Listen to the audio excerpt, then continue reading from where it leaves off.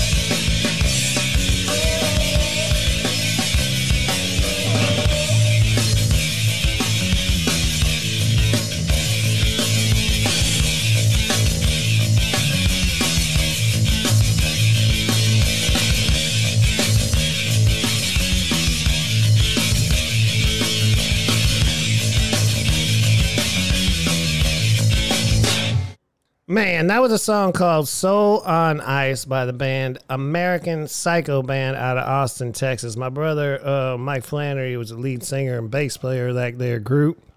And they had a lot of big things happen in the 90s.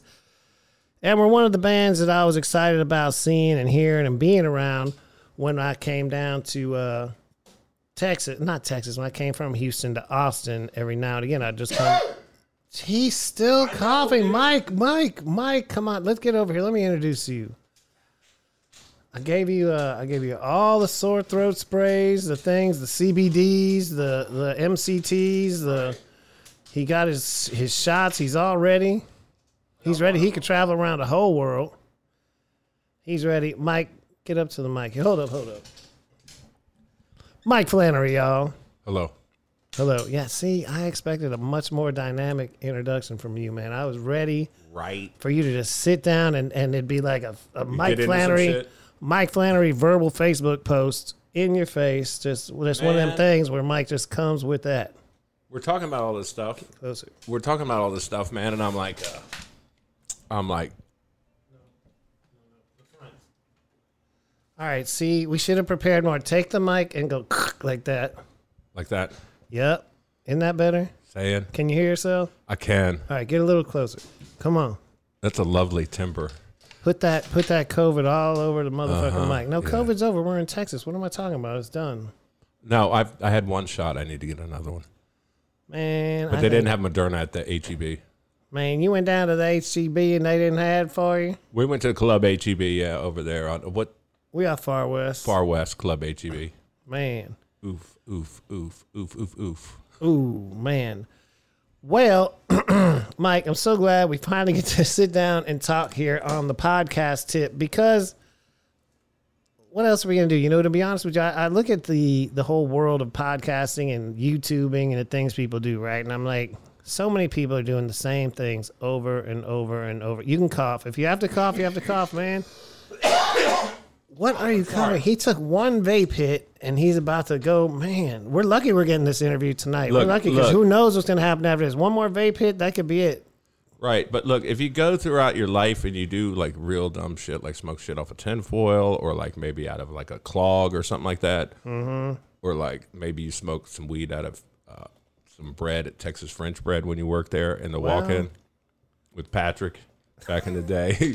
Then, what up, Patrick? Then, you know, it's like... Yeah, my lungs are... I quit smoking like, I don't know, 4 months ago, man, but they're still like, ugh.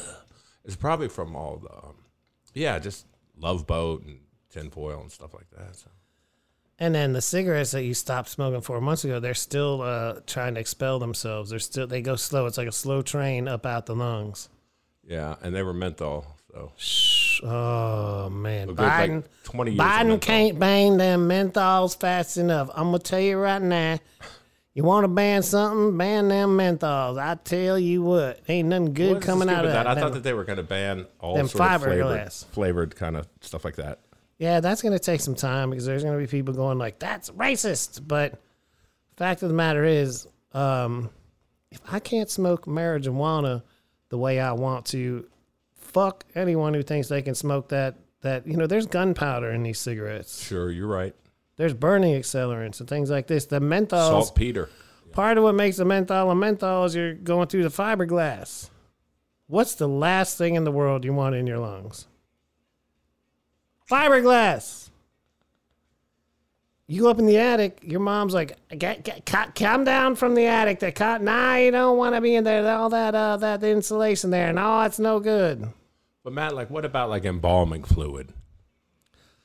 That lovely. I lived in Houston for a long time and knew a lot of people who smoked the embalming fluid. They got wet. They got shermed out. Right. Things like this. Right. I never did it. From a young kid, even. I said to myself... Well, you know... listen, I said to myself, that's what they put into you when you die. They put embalming fluid into you when you die. So why are you smoking that? And why are you running around naked trying to eat a turkey leg that's actually a human leg? Right. You know what I'm saying? Get off that shit, people. It's 2021. If you ain't learned to not get shermed out yet, I don't know how I can help you. Yeah, it's like it presaged Xanax as far as like doing like the craziest shit you could possibly do. Like I knew a dude who took a state trooper's hat out of his car, put it on. He was shirtless, of course, just wearing a pair of like cut off jeans. Put the state trooper's hat on, and we're at a 7-Eleven in Southern Maryland. And the state trooper's looking at this dude. His name was Glenn. He was real wild. He was looking at him through the window, and the dude's out there dancing like la la la la la, wearing his hat. So we had to go out. Once we left that 7-Eleven, we like act like we didn't know him and shit. And they arrested him, man. And he was smoking Loveland. Yeah, but that Southern Maryland cop was probably like, well, another Tuesday. Right. It was about 2 in the afternoon. About 2 in the afternoon. You're from Pennsylvania. You're close enough, man. People in Maryland go real hard. Yeah, they do, man. Well, what brought you to Austin? It was a lure of my father. He said to go to UT is nothing. And at the time, I think it was like, man, it was like $500 a semester or something. Mm-hmm. 91, 92, something like that. Yeah. It was cheap. Austin was cheap. Austin was golden. Austin wasn't just cheap. Austin was like you went into the taco place and you knew the dude and he was like, yeah, here you go. Nah, it's all good. Yeah. You go to the coffee shop and like, yes, I'd like to get one of these coffees, and it'd be your friend like, oh, it's no charge. Right, because like, you knew how is this business? And the businesses stayed in business somehow. Yeah. with the hippie in the back giving all his friends they everything stuck for it free. Out for a good like 30 years. Mothers, all those places, man, where you would get the hookup. Mother's is gone. Mother's is gone, dude. I took some bands in there a few times when I worked at Emo's, man, like some vegan purists.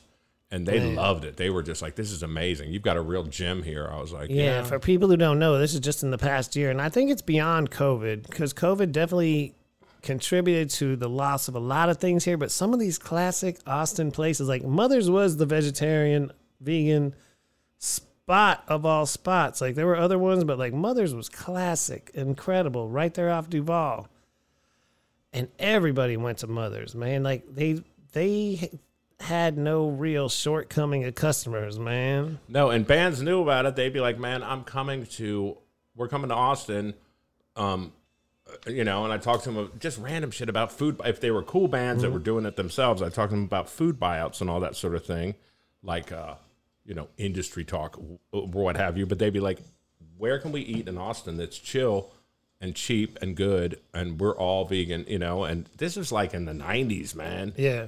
And it was Mother's always, man. But that Tamale House, too. No, Tamale House, you can't beat Tamale House. Diabolical. Before I get into the next question about you, I want to make the statement that in 1995, I went to Tamale House probably because I lived here in 95 and I moved away. I was back and forth a lot. But in 95, it's when I discovered Tamale House. And when you would go to Tamale House, you get a big-ass taco with whatever you wanted in it for 85 cents. I don't remember what year they closed, but say this is 2021, so let's say they closed 10 years ago. Somewhere in the neighborhood of 10 years ago. 10 years ago, you know how much those 85-cent tacos were? 85 cents. 95 cents. All right. They raised a dime in like all that time. They still just kept it real, and the quality, the taste, that salsa never changed. They were amazing. They were such a Texas staple, an Austin, Texas staple, and they were the place for the punk rockers, the people in the streets, the people, the artists, the people trying to survive. You could go get a decent meal for a couple dollars at Tamale House, and you were just welcome. Dude, I was with Brent from the Cherubs, the drummer from the Cherubs, and we were at the Tamale House eating food. And I was asking him about a Party Owls 7-inch, that band from Houston. And he goes, hold on, let's ask this dude. And there, out in front of the Tamale House, was a dude with a shopping cart who looked like a weird homeless dude.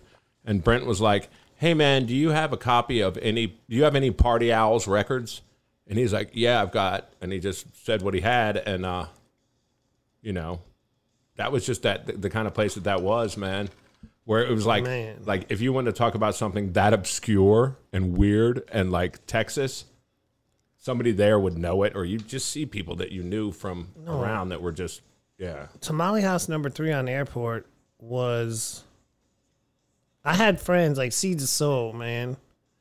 These are rappers from Texas, from Houston, from outside of Houston a little bit on the North Shore. And they were dope, man. Back in the 90s, like pre-95 a little bit.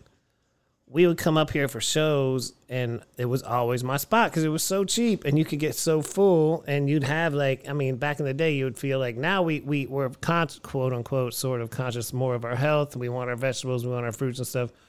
But back then, to me, it was like a bean burrito was more kind of healthy. You know what I mean? Like, or get some beans with some tomatoes and things like that. You're at least getting some vegetables as a youth. There's some lettuce, yeah. Yeah, and you would go, and their salsa was amazing. Oh, my God. But you would go there, and you get these tacos, and they were so cheap and amazing.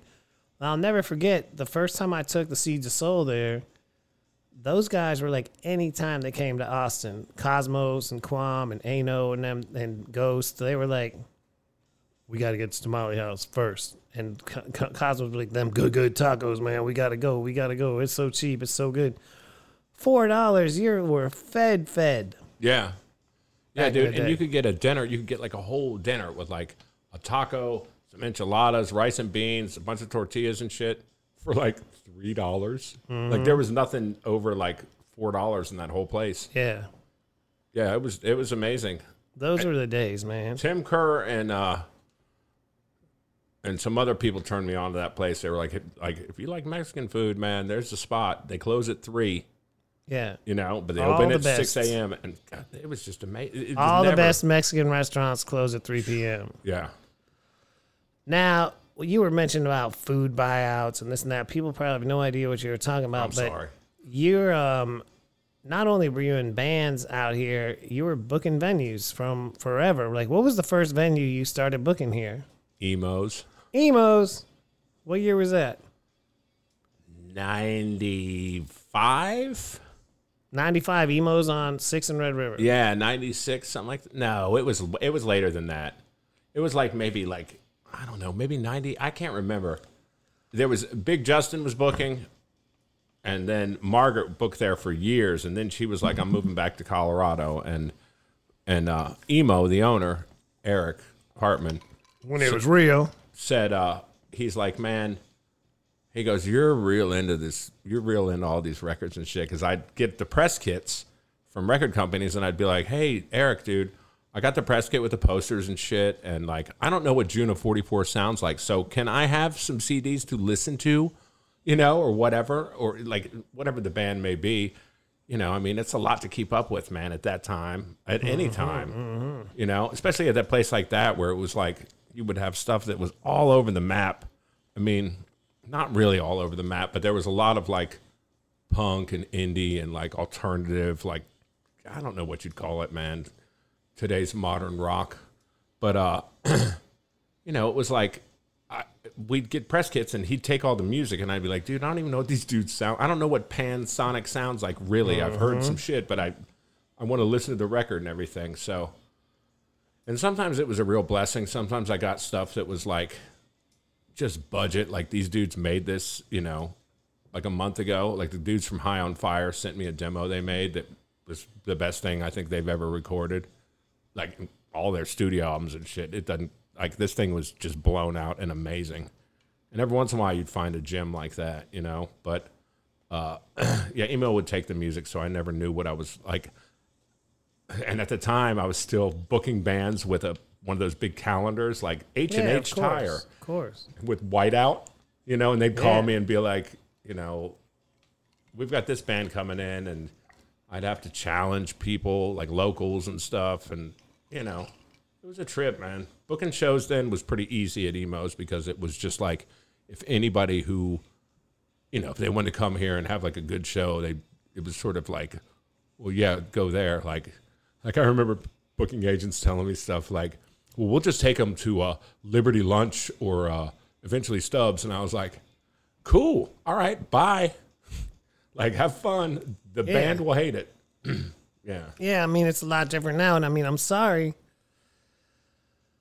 Anyone who knows me and listens to my shit knows I'm a hater. I don't care. Any of the corporate shit, I'm a hater. Dude, there should not be, and I understand progress, quote unquote progress. It's not progress. It's bullshit. I understand business. It is business. I understand all these things and how things become what they become. There should not be a fucking Live Nation owned venue called Emos. Emos was you just called Eric. You just called Eric Hartman emo. Right. He was emo, man. Yeah. That motherfucker's soul made that venue, plus your soul, plus the people in Houston, plus the people who really had soul. Yeah. Made that venue, man. Made that shit the shit. People cannot even understand how dope emos in Houston and Austin were, man, because that shit was like free for 21 and up and $5 for 21 and under for all the best bands of the time, man. I turned 21 at emos, man, like for a Mule concert. Yeah. Like I fucking was in that place. And now it's like you can still call a fucking venue emos and it's owned by Live Nation. No, you can't. You can, but you can't because that's some bullshit. That is not what emos was. It's not what it is. Shout out to Eric. Shout out to everybody who held the torch throughout that time. I wanted to scoot in's a fucking Live Nation venue too, and we're not going to get into that yet. We're going to progress into that. All right, man. Because we worked together on a lot of shit with that. And and when Graham was at emos, actual emos, not shit Live Nation emos.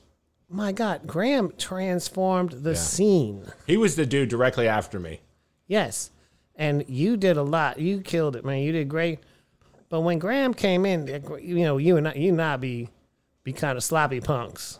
And older, man. But no, we're older, but Graham came in serious. Yeah, he wasn't fucking. Graham came in on a real level and made that shit incredible. And so, like, when I used to go to the Houston emos, I saw everyone. Yeah. I saw the Boredoms. Yeah. I saw I hate Green Day. I never even liked Green Day when they were small when they played there. I saw them live. They were diabolical. They were great. Green Day? Yeah. I didn't like them. I didn't like really that kind of cleaner pop punk sound. Right. But I was young and I was also a hater. I didn't like Povo. People love Povo. I love them too. See, there was a lot of stuff. So, but all those bands, man, Laughing Hyenas played there. So much stuff, man. We played there. We played at the one in Houston. We loved it. That was a spot, man. We played with Janitor Joe and Hammerhead, and it was a night of nastiness. Mm-hmm. There were about 8 people there, man, but all those bands crushed it. They were fantastic. It was like like that's the kind of thing where like there's no one here, but these bands that you're playing with, they're openly challenging you. Yeah. So back in the day, just to, I don't want to get too heavy into this sort of thing because you and I we just gonna have a natural conversation, but. Think about it. You booked bands that you heard and thought were good. If they had say they were on the cover of Maximum Rock and Roll or Flipside or something, Tortoise, you're like, dude. Well, yeah, of course, yeah. But if you say they were, here's Tortoise, a good example. What you're saying, you booked Tortoise, right? You didn't book Tortoise because you went on your fucking phone and were like, oh my God, Tortoise has 20,000 followers on Instagram and 5,000 zillion likes. And oh my God, that's how we're going to book them.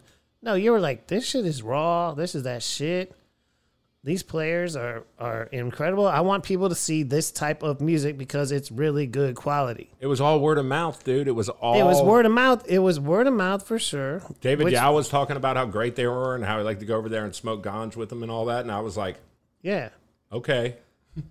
So that helped, but it also became like, I have taste. This shit is good. Now it's like, you could be the most taste-making person in the world sitting in this office, and you look at it and go, man, this band's good, but they only got 69 followers on Instagram. I can't book them. Right. Bullshit. Yes, you can. Because all the bands we booked back in the day had 0 followers on anything social. They were friendless for the most part. They were just out there in a van trying to do it. And you saw it. And you saw the work ethic. You heard the music. And the music was good. And you did it. Yeah. And that was that shit. Yeah. BFW Hall. Knights of Lepithius Hall. Some of the best nights you could imagine. Yeah, absolutely. Tell me about, where are you from? Okay, so I grew up... Well, I was born in Prince George's County, Maryland. I grew up there for a little while and then moved to Montgomery County, Maryland, which is like, I don't know, Beverly Hills and Compton. Mm-hmm. You know what I mean? If you could compare the two. Like, even then, like, PG was pretty tooth and nail.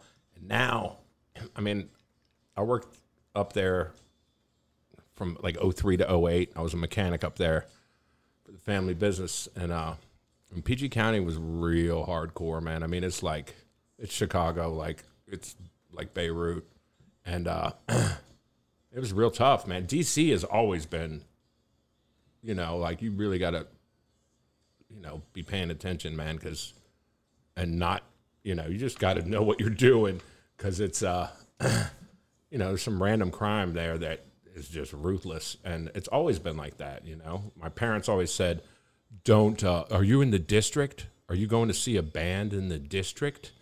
They called it the district. Mm-hmm. The district, and I don't know. I mean, yeah, I was going to all kinds of stuff when I was real young and lying about it and all that, but it was scary. It was always scary. Like just in the punk rock, like hardcore scene there, that scene was terrifying. Now, once you step outside the building, then there's like people on the street, and it's like every time you went to see a show in DC, it was always at some church that was in like not your neighborhood at all. And you and your buddies are like, well, why are they throwing bottles at us and shit? It's like, because you're in their neighborhood looking the way you do, talking loud and walking down the street and acting like dummies or whatever. And yeah, it's like if they went to your mom's neighborhood, if all the people that were in this neighborhood went to your mom's neighborhood for a go-go in a basement in a church, what do you think would happen? I'm like, well, my mom and them would call the police, Mm-hmm. They'd be terrified. They'd be like, well, there's a lot of black people here and we're not used to that. So when you're a bunch of stupid ass, like goofy white kids who are like, we're going to go to this church in DC that's really not our neighborhood at all, and on top of that, just be all punk rock and stupid, yeah, you're going to get it, man. And it took me a long time to like kind of wrap my head around that like, I was like, this isn't your neighborhood. You can't come over here and disrespect people and just act a fool and break bottles and be all punk rock, because you're going to see some show in the basement of a church. Like, you may get, something very bad may happen to you just for being a dipshit. So, I don't know. It's DC and Baltimore are both like that. Like, you had to be very respectful of people in their neighborhoods, because that's the only places these kids could pull off these punk rock shows, was renting these church basements and stuff. Yeah, and on top of that, though, man, I mean, straight up, is all that shit. You're talking about how raw it was and how you guys went into these spaces and stuff, and I know you did. DC had one of the most, as far as musically, they had one of the most positive music communities you could ever imagine, as far as punk rock came with Discord and right.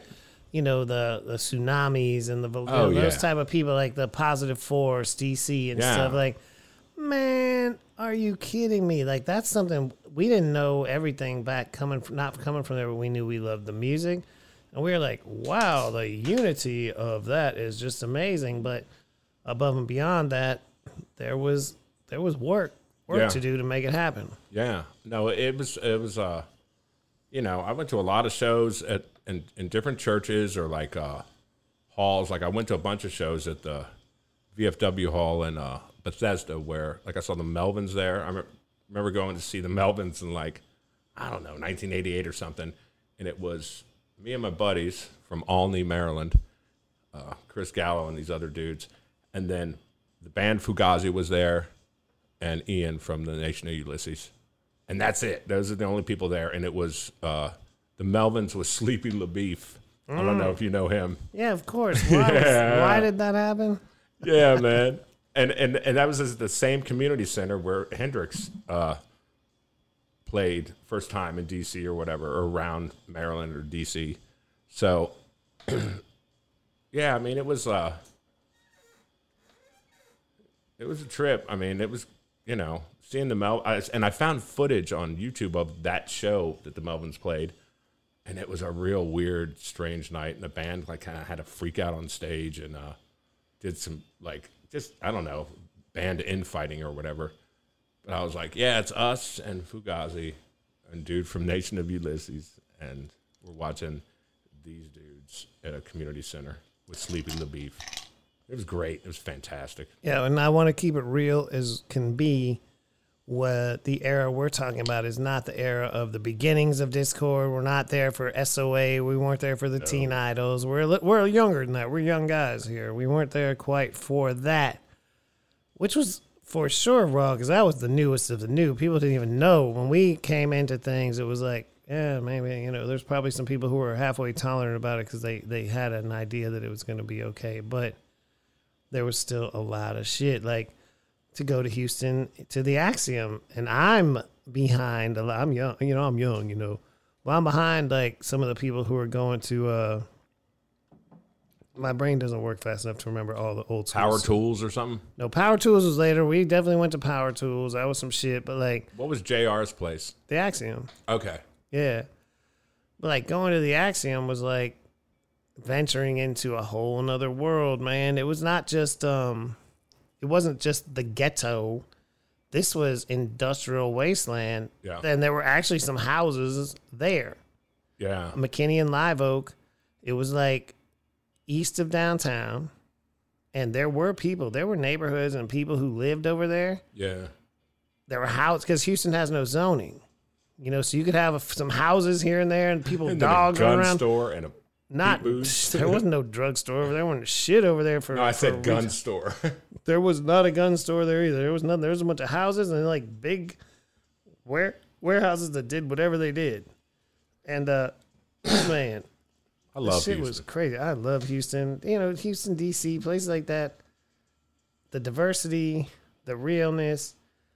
That's what kind of helped form the sounds of all these things. Like, these were not milquetoast places. These were not generic cities. These were not generic scenes. So why did a scene like Discord come about? Out of necessity. Yeah. Out of necessity. It was like, this is what we need, man. We need this positivity. We need this music. We need this energy release. Well, there was a lot of really there was a lot of tripped out shit happening when I was like, 12 years old on or whatever. Stuff like they were protesting at the South African embassy at the time, and like it was like, Brian Baker and shit out there with the drum set, with a bunch of other kids, just kids, man, like just trying to shut them down. And man, it's as far as politics go, I don't know, man, but I remember seeing a lot of like Ed Meese is a pig posters everywhere, or like read my teeth, I kill people. Maybe that's like Dead Kennedy shit. I don't know. But I mean, I remember seeing a lot of like posters of these, people that were in politics at the time that kids were just trying to shut down, And then like with the AIDS epidemic shit as well, and like all that. I mean, there was a lot going on in DC always, And yeah, I mean, who knows where the Discord sound came from, man, really? Like it's weird because it's like rock music, but it's not. It isn't, but there was also like just way more than just a Discord sound, man. Like there were so many sounds there, and that's what was incredible about it. Like when Fugazi came out and they were like, y'all need to quit slam dancing. Y'all need to quit. We're like this, do a real dance, and we're just like, what are you talking about? But then when you really listen to the music, it was like, oh, Yeah, like you don't have to be like your parents, or like you don't have to believe, or anything about your parents, man. It was all new. It was like it's not cool to beat up gay people in the park. It's not exactly cool to harass the shit out of women. It's not cool to be a weird racist dick or whatever, or like tough guy shit, any of that, And that's what's crazy to me, because now I've got kids and I see what they're going through regarding what you just said, and we were young. We were like, no, you can't mess with our gay friends. You can't mess with our black friends. You can't mess with this. You can't do that. Like Rad Richard in Houston. Yeah. Man, yeah. A black punk for real. And this dude was the realest. He's alive now. He is still the realest dude musically in punk rock. He and I started a hip hop show in '92 on KPFT. You know what I mean? Like me and him like came up, but it was the type of thing where you'd be like, why are you fuckhead skinheads fucking with Rad Rich? Rad Rich is one of the realest dudes on this whole scene, man. So there was a lot of stuff we went through and dealt with that now I'm sure people still get in fights. Things happen, and what's worse is people have guns and people get shot more. People got shot then, but people aren't fighting like that anymore. You know, like kind of more seem like that punk rock scene. But you know, I'm looking at all this stuff where I'm like, why are y'all still fighting for this? Because this should be over. And thank you for still holding the torch, but why are we still fighting for the same ass shit, man? Yeah, no, it's like all this infighting when it's like well, the whole idea, I guess, from the beginning was like, what's us against them, not us against each other or whatever. And what's fucked up now though with Trump and all that shit, they fucked up everything because it's like us against them. Now it's the right wingers who are like, we're against the liberals who are fucking up everything, and we're like, hey man, when I was young, I didn't know what a conservative or a liberal was. I was an anarchist and fuck anybody trying to fuck me and fuck my family and fuck my neighborhood and my city, which is our governments, our leaders, our corporations, and all these things. We're like, man, fuck this. And then they kind of co-opted that, flipped it over, and I think, in my opinion, used Trump to make this whole facade of like, okay, now we're the ones who are questioning things. The right wingers, the Trumpers, are like, we're questioning this. We're the COVID and the laws, blah, blah, this and that. And it's like, bitch, you never questioned it before. No, but I think I think all that is like those people are just beginning to like sort of crest on being pedestrian. Like as far as like, what? I didn't know about that. Like, you know. So what, are we all about to come together? We're all in like 2-3 years, it's all going to come together like, oh yeah, we do have the same. Because honestly, this is the last thing I want to go into a podcast with you. But when it comes to some of the Trumpers are just racist nothings. They're nobodies. They mean nothing. They should be scraped off the bottom of a shoe into the sewer. But there are people who support Trump because all they wanted was someone different. All they wanted was someone different to come in. They don't understand that Trump was at Chelsea Clinton's wedding, and they don't understand that the Clintons were at Trump's third wedding. They don't understand that he's in the mix. He's not the guy that they think he is and who could be the person that... But he did stir the pot up. Right. But he's not the guy that... You know, I want somebody who's going to come in and stir that shit up, who's totally outside, who these motherfuckers never met, never heard of, and he's coming in like, I have a fresh perspective. Yeah, Trump had a different perspective to a certain extent on paper, but he didn't have that fresh perspective. He didn't have that shit for the people. No, but he's a dick, and you remember he's a dick from way back when, man. Like, I went to a bad kid school. He's a dick from way back when. I remember going to a bad kid school in Silver Spring, Maryland, man, and they'd make us do outward bound stuff. We'd have to canoe and go rock climbing and shit. And it's like me and a bunch of drug dealer kids and punk rockers and shit, and they'd make us go and do that. Which is what we should be doing. And, you know. Put you in the river on a canoe. Yeah, like we had to do that shit. We didn't have a choice. And, you know, like at that time, man, we didn't, we just knew that, like, you know, Reagan sucked. And then I don't know how many years after we had more and more. It was like, it went from Reagan to Bush Sr. and like, it was just the same then shit, Clinton, man. then Bush. Yeah. And if we wouldn't have freaked out about Hillary coming in before the whole Trump thing, it could have been Bush, Clinton, Bush, Clinton. But then they were like, all right, no, we're going to give him Obama. Thank you. I love Obama. Me too, but also I think they brought him in to throw us off because he brought him in to rile up the fucking people who are about to be ready for Trump, rile them up so fucking much. Just have them about to explode like just a firecracker that's just right at the end of the wick. And then here's Trump. They're like, all right, yeah, we got what we need. Well, I just never. It's stupid. Everything is stupid. All this politics shit is a joke. But my question, man, is like, no, really, why do you hate Obama? Like, you know, like where's all this searing hatred coming from? Like searing hatred, and then I'm like, oh, you know, it's like, yeah, because you're racist. Yeah. But that being said, he is the best face for America. He was incredible, man, as far as representing us and stuff. But you don't get to be the president of the United States by being the most stand-up person in the world. You just don't. And he couldn't make any real moves, you have to question everybody, man. You have to question all this shit. It is crazy. But you know what? I don't want to make this like we on KLBJ.com. We out here on OAN network. You know what I'm talking about? We about to make a or what? You know, one of any of these things, man. No, it's not a political thing. We're gonna talk about music. We're gonna get into way more music talk and way more rock and roll and punk rock and things like that. We got stories to tell. Oh, sure, you got that punk rock. Yeah. Shit. We may have gone off on a tangent, so why don't we play some Merzix? And I'm thinking Cast Down. That's fine. This is a song by the American Psycho Band, your band, Mike. What's Cast Down about? Do you remember even? Yeah, man. Is there a meaning to it? Yeah, some emo shit, dude. Emo, like emotional, or emos in the club? No, man, not about the club. No. This is how we used to get them up in the club. We put on that Cast Down. That Cast Down will have emos tripping.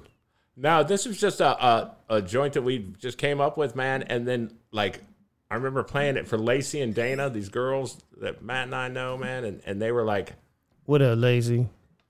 One of them said, it sounds like a couple years later, actually, they were like, it sounds like that song by the Foo Fighters. What? Yeah, the one where they had the Teddy Boys in the video. Man, that wasn't even Foo Fighters back then. I know, but when that song came out, they were like, oh, listen, you sound like the Foo Fighters. That's what Lacey was giving me a hard time about. You know? Love you, Lacey Swangs. Our next segment of the Talk So Real podcast with Matt Sanzella talking to Mike Flannery of the American Psycho Band and more is sponsored by Angel's Tamales. We're going to have them delivered during this song. The next thing, we're going to be chowing down on some good-ass tamales. Saying. If we had cameras, you'd be able to see that. But you're just going to have to believe us. How could them mushroom ones? I hope she brings some of them mushroom ones up in her. Hell yes, man. Remember that? Remember we being them mushroom tamales? Oh, they were so good. Angel made some amazing tamales Man. and some amazing rock and roll. Crying out louds and shit. She'd be out there on the drag right around that quacking bushes in the back.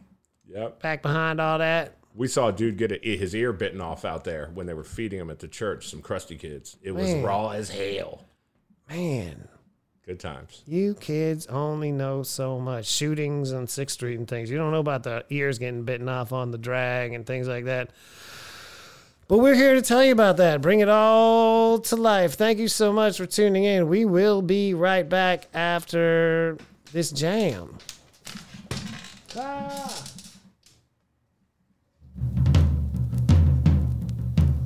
It's Talk So Real, baby.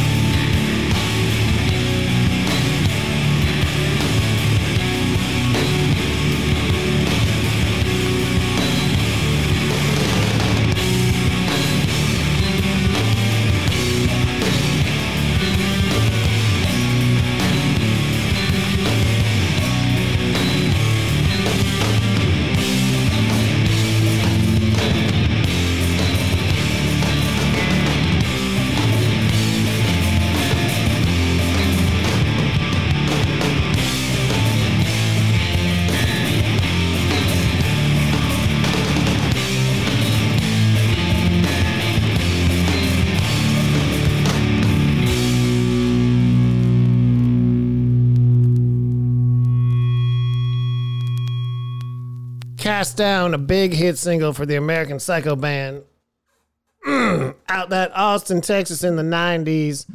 Mike, can you tell me a little bit about what we just heard, that song? What's that off of? What's it all about?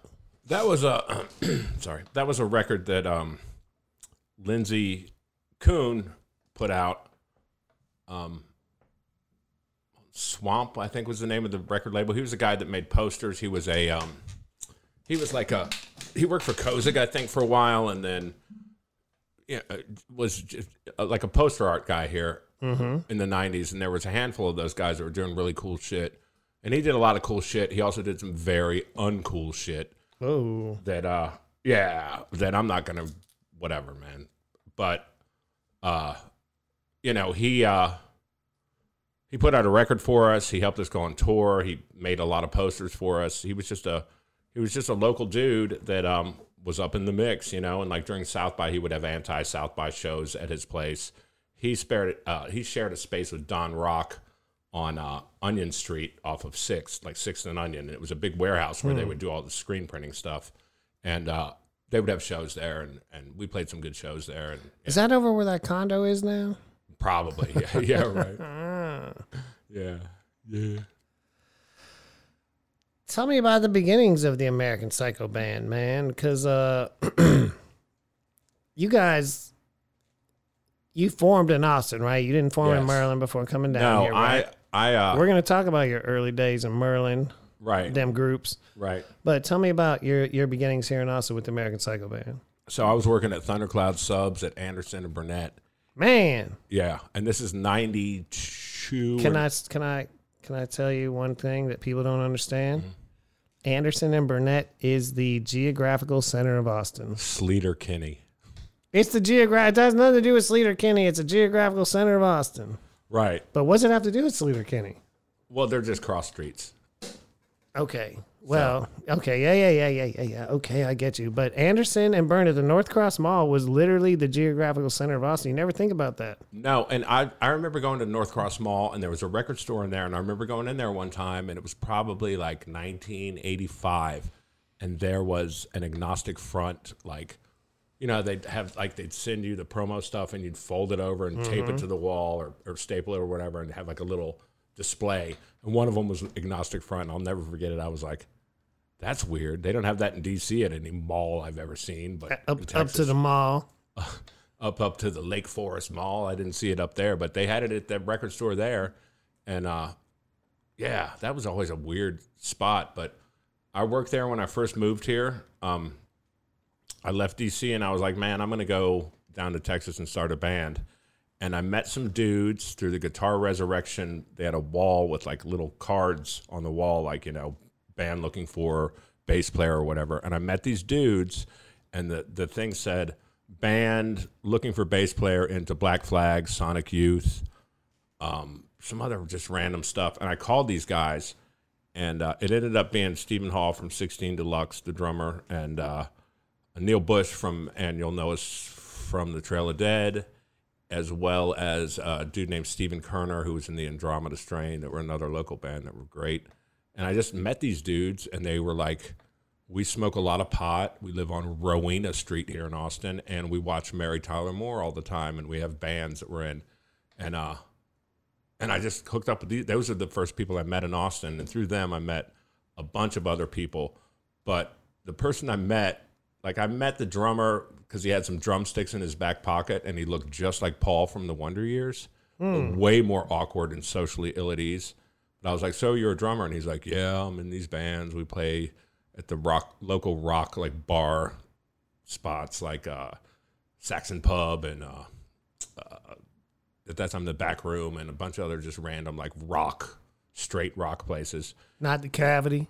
No, not the Cavity. Okay. And he had some drumsticks in his pocket, and I saw him out in front of my house on Avenue F, and I was like, hey, man, you play the drums? We hit it off. We started talking, and we got together and jammed. And this dude, Jason J. Craze from the all right. The Jason Craze segment starts now. I was wearing a T-shirt at Thundercloud, and I don't remember what it was, but he goes, yo, man, are you into that kind of shit? And I was like, yeah. And he's like, what's your deal? And I said, I play bass. I just moved here from Maryland and shit. And he's like, my roommate loves that kind of stuff, and he's a guitar player. You all should hook up. So I met the guitar player, Mike Chapaton, through Jay Craze from Sockeye, you know? And what up, Hakim? What up, Trey God? and then and the drummer I just met on the street, and we started playing at the drummer's house. And then I saw Tim Kerr walking down the street, and I was like, this dude looks weird and familiar. But I was like, hey, man, and I asked the dudes on Rowena Street, all those guys, like the Trail of Dead and 16 Deluxe dudes, I said, what's up with Tim Kerr? And they're like, you know, it's Tim Kerr. He lives right near you. And I'd see Tim walking by, and I just went out there one day and was like, hey, man, what's up? I'm Mike. I just moved here from Maryland and stuff. And he was so stoked about that. He was like, he wanted to talk all about some DC shit. And I was like, yeah. So we ended up hanging out and listening to records, and like, you know, we jammed a couple of times, played music together and stuff. And he just took a liking to the band, man. Like we sort of just got it together, and we were playing in this dude's room with a bunch of mattresses on the walls and shit. And Tim heard it and liked it and was like, I want to record it, man. Let's record. So eventually what happened is, like, and this is like within the span of like 6 months, maybe a year, this dude, Brian Christner from this local straight edge band, Intent, was like, I've got a record label. I'm putting out this Houston band, Refuse to Fall. And that my people. Yeah, me too. And then he's like, I like you guys. Let's do a record. And Tim produced the record, and we went into Music Lane to do it. And it was real cool, man. And it was a hit. I mean, that first 7-inch we put out was I mean, thinking about it now, I'm like, through all the shit that I did with that band, I'm like, that was like the best shit we did, man, hands down. I mean, it was just real raw. And we'd play with bands and stuff, and like we opened for Neurosis at Emos way back then. And Neurosis were like, give us some of your records, you know, like we'll take your records, your 7-inches, and I was like, okay. I didn't understand what they were getting at or whatever. And those dudes took our records and sold them and told people in the next like 5 shows they played about how great this band was they played with, and they had their 7-inches and you should buy one. And then we got a check from them. And I was like, Neurosis that's live. Yeah. That's man, how it went down, cool. though. That's how it really went down. Word of mouth, dude. Whew. So much information, man. Sorry. No, for real though. I mean, that's incredible. There was no Facebook or Instagram. No, listen, man. We get older, and people look at us. Oh, you're old. You're complaining about shit. Yeah, just Austin's amazing. You're complaining. No, you don't understand how live it was in fucking Austin, because in Austin you did not have to do anything but step outside your house, take a walk. You met someone inevitably that was like-minded with you. This wasn't even like an effort. This was just, I'm going to go down to get me a coffee. And this occurred in nature. These people were just occurring naturally in nature, man. And you just met this person who was like it's almost not completely explainable. Like, you can kind of try to explain what it was like, but in this culture now, where so many people are staying inside, not just because of COVID, because of the internet, because of they're looking inside their phones, and okay, there's something to be said for being able to connect really easily with someone on Instagram. You can be like, oh, hi, or oh, hey, this is someone I want to connect with, so I can send them a direct message, and if they reply, then maybe something could happen. Nah, man, Instagram for us in the days was real life, and Austin was the perfect setting for it. People see the movie Slacker. And I tell people all the time, like, yeah, that's what it was like. I didn't even live here at the time. I lived in Houston, but I would just come visit here, and I'd have 3 new friends in a weekend. Oh, yeah. Like People that, like the next time I came up, it'd be like, I'm going to stay with you. Okay, cool. Yeah. Like, because you were just out in the streets, meeting people, hanging out. And it just was what it was. Or to go to a show, it was what it was. It was just this energy. Like Austin does not have energy now. Austin does not have rhythm now. It does not. 2021 Austin, the rhythm is gone. The energy is gone. I'm sorry. I don't give a fuck who wants to fight me about it. I don't give a fuck what local person who has grown up and is older than me is going to be like, no, Austin's still amazing. No, there's cool things about Austin. You do not have that energy that flowed through. The energy, like, when you go into some hippie shit, that cosmic, like, the energy waves that go through and we all connect on this level of, man, back in the day in Austin, that energy that you connected, it just, you connected. It was not, you didn't try. Right. You woke up and you went out and there was a connection made on a real level through your heart and soul, as opposed to just being like, yeah, man, how can you help me? What was the kind of thing if you saw somebody at the tamale house and you're like, did you make that t-shirt of that band? Like, yeah. Yep. Yeah, I still got the screen. Why do you need one? You know, like, yeah. Like, and it was, people would just jive off records and like bands and seeing bands and just doing cool shit. No, it was too easy, man. You just shut up, man. Think about how you and I met. People don't know. In fact, I might call Kenny. We may have to call Kenneth. We might have to try to call Kenny. You can call him Kenneth. I'm gonna always call him Kenny. Kenny. I'm gonna call that boy Kenny. Kenny Capello. Back in the day in Houston, he and I met up. We came to Austin together sometimes. We saw the Beastie Boys here, still living in Houston. Did I go? I don't remember if you were at that show, but what I remember. I was with Everlast when Beastie Boys played here. I was hanging out with him and Jason Lee, and I had no idea who either one of those dudes were. Yeah, because House of Pain and L7 opened for the Beastie Boys on that show. But I remember being here for that. But what I remember was when Kenny first moved to Austin, because me and Kenny were supposed to move to the North Shore, which is way east, like 30 to 40 minutes east of like the center of Houston, depending on traffic. And it was just this house. And he's like, man, this house, we can live there for $50 a month each. Our rent was going to be $50 each. And I think there was one other dude. I don't know if I ever met the guy, but Kenny had like one other guy. So we were about to move into a house, not an apartment, a house in like, I don't know if it was Wallaceville or whatever, but it was in the North Shore area of Houston, which is east, like east of the Budweiser plant, man. Far enough east of 610 East, right. Like, and it was just, for me, even that young, I was like, a $50 a month a house would be amazing. Like, I went over there, and that motherfucker was already painting his room and stuff. I was like, $50 rent is amazing, but 50 minutes each way with no traffic whatsoever, you know what I mean? Like, that's not worth it. I'm not moving all the way out. There's no way I'm moving all the way out here. Like, I wanted to get out of, my parents' apartment, have a place. Me and Kenny and this other dude were going to have this place, $150 rent, shit. But when I went out there a couple times, I was like, Kenny, there's no way. There's no way I can live out here. And he didn't last out there very long either. He moved to Austin. And I remember I was going to come up to Austin. He's like, yeah, just stay with me. Yeah. You'll hear his voice. He does it better than I do if he answers the phone. And this is what happened was I was like, yeah, I'm coming up. He's like, yeah, just come over. I'm at this address, West Campus. Yeah. Yeah, you guys had a place on 24th Street. And so I get to y'all's place, and neither of you are there, but the front door is unlocked. And so, dude, I didn't live there. He lived there with Kelly Kramer and Patrick and and Jake the Jackal. And Rachel Schwartz. Yeah. And no, I swear it was you, Kenny. I swear it was you, I was just Kenny. over there a lot. No, Kenny moved in with me later at another place. Okay, but you were just over there at the time. I was just over there chilling. Okay, well, I go to this place, and no one's there. But the door's open, and I go in, and I'm like, what the fuck, Kenny? When you coming home? Where's he at? Da-da-da. The phone starts ringing and ringing and ringing, and I don't answer it, right?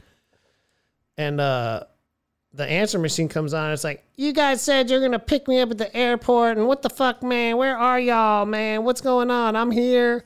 Y'all were supposed to pick me up. I pick it up. I'm like, hello? She's like, who is this? I'm like, this is Matt. I'm waiting for Kenny, man. I don't know. She's like, well, he was supposed to pick me up at the airport, and I'm just sitting out here at the airport. And this is when the airport was at Mueller, Mm-hmm. And so that wasn't that far. No. We're on 24th Street. And I'm like, well, I'm just sitting in your house waiting for Kenny. I can come pick you up, I suppose, right? And she's like, all right. I was like, what do you look like? She's like, I have a shaved head and a backpack. She had just got back from Man, Europe. how she look? Man, she looked good, man. She looked good than a motherfucker. No, but I was like, she's like, I have a shaved head and a backpack, and I just got back from Europe. I'm like, oh, man, you just got back from Europe, and these fuckheads didn't make it to pick you up? I was like, I'll come over there. I'm going to pick you up. So I pulled in front of the airport around, the old Austin airport, and I find this girl with a shaved head and a backpack. She gets in the car, and it was like that. This is what Austin was like. Gets in the car. It's like, I never met you. You never met me, but we're friends. Right. It's nothing. You just start talking. It's like, all right, yeah, I got you. Yeah, let's go. We went back to the house, talking shit. Kenny comes in. She cusses Kenny out, and Kenny's like, what do you mean? He's used to getting cussed out. Oh, always. All the time. And Kenny Capello. Anybody who calls Kenny Capello Kenneth, you're late. They're from New York. Man, you from New York, man. You tripping, man. Just have it. You don't have to have all that respect. Anyway, anyways, but that was hilarious. I know I met you that night. You were there. You did, man, and you were there in some capacity that night. You were there. I thought you was lived there, dude. I thought for sure that was the three of y'all's Let me take it way back. That night, I remember, I was like, who is this weird little dude who keeps talking to me who's wearing a Stakes is High shirt? And it was Denver. Holy shit, Denver. Comedian Denver. Where did he take my Stakes is High shirt? Is that what happened? But he was wearing a Stakes is High shirt. I don't know where he would have got that. I definitely had one. I think it was red, maybe.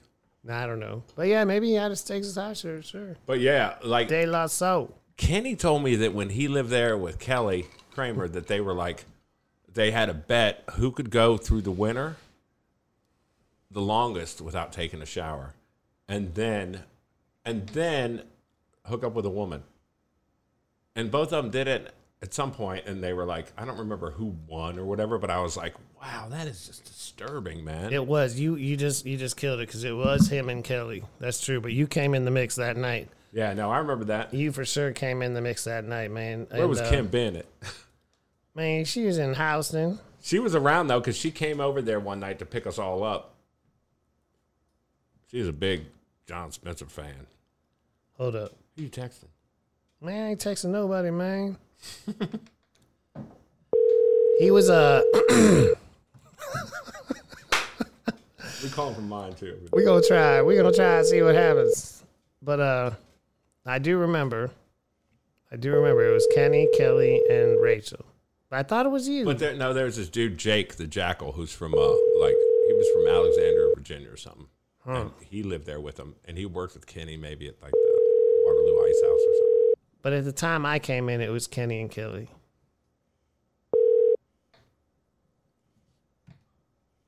Please leave your message for 917. We're not gonna put Kenny. 40289. I'm sorry, I was trying to get your number all off here, man, but it didn't work. It just went all the way, Kenny. I'm sorry. Man, I'm sorry, bro. We're gonna let me try one more time. Let's make Kenny understand this is an emergency phone call and get him to answer. He might be busy. He might be taking a picture of A$AP Rocky with his shirt off. He might have Tyler. He might be like hanging out with Rihanna and Helena Christensen or something. He might be taking Tyler the Creator foot pics. Kenny, answer the phone. Kenny, this is important. See? Wherever he is, it's...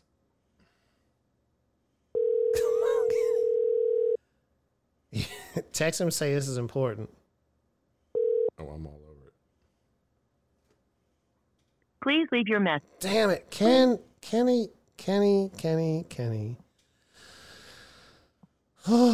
He's messing with our whole concept. Dude, I hung out with a dude.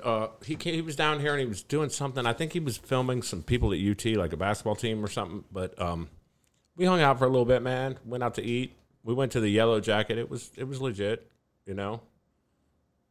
Had some drinks. He had his assistant with him too. And his assistant, I was like, "You're 10 times cooler than Kenny, man. What are y'all doing?" You know.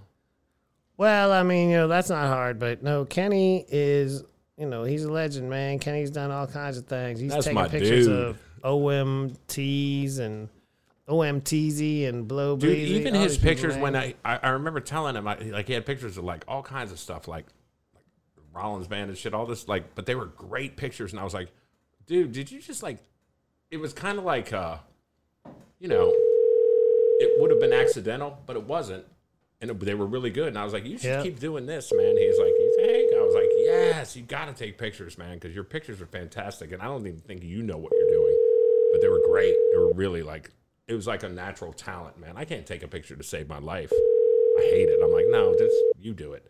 No, he studied that shit. He's good. Man, Kenneth.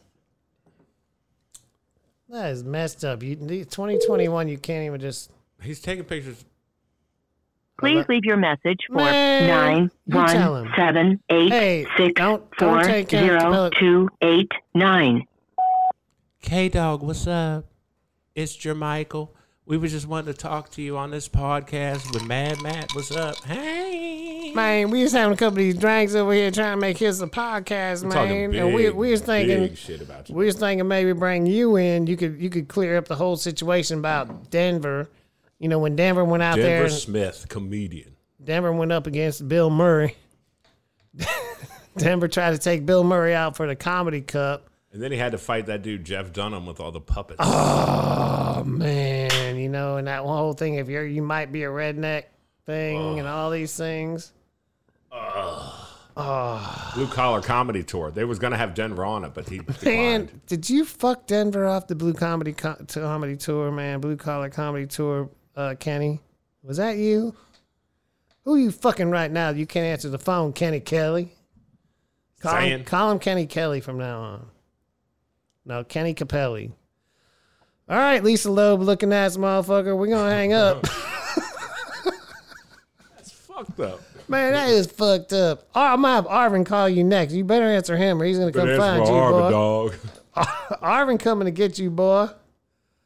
All right, thanks a lot. Thanks for ruining our podcast, Kenny. We got a whole plan. Bye. Who else are we going to talk about, man? Man, but I'm just thinking about those days, man. Man, what's up with that group Legionnaire's Disease from Houston? What you know about them? Not a lot. Okay, I heard the singer was a one-legged pimp. I do remember that, but I don't totally remember, like, all the details. That's a good frontman for your group, though, dude. To think about it, man. A one-legged pimp in, like, 1978 in Houston? Shit. Yeah, no, those were the days. Like, those were, first of all, way before me, and also exemplary of I was 7. Yeah, and also exemplary of what Houston was about, man. And it's still about, it's raw as fuck.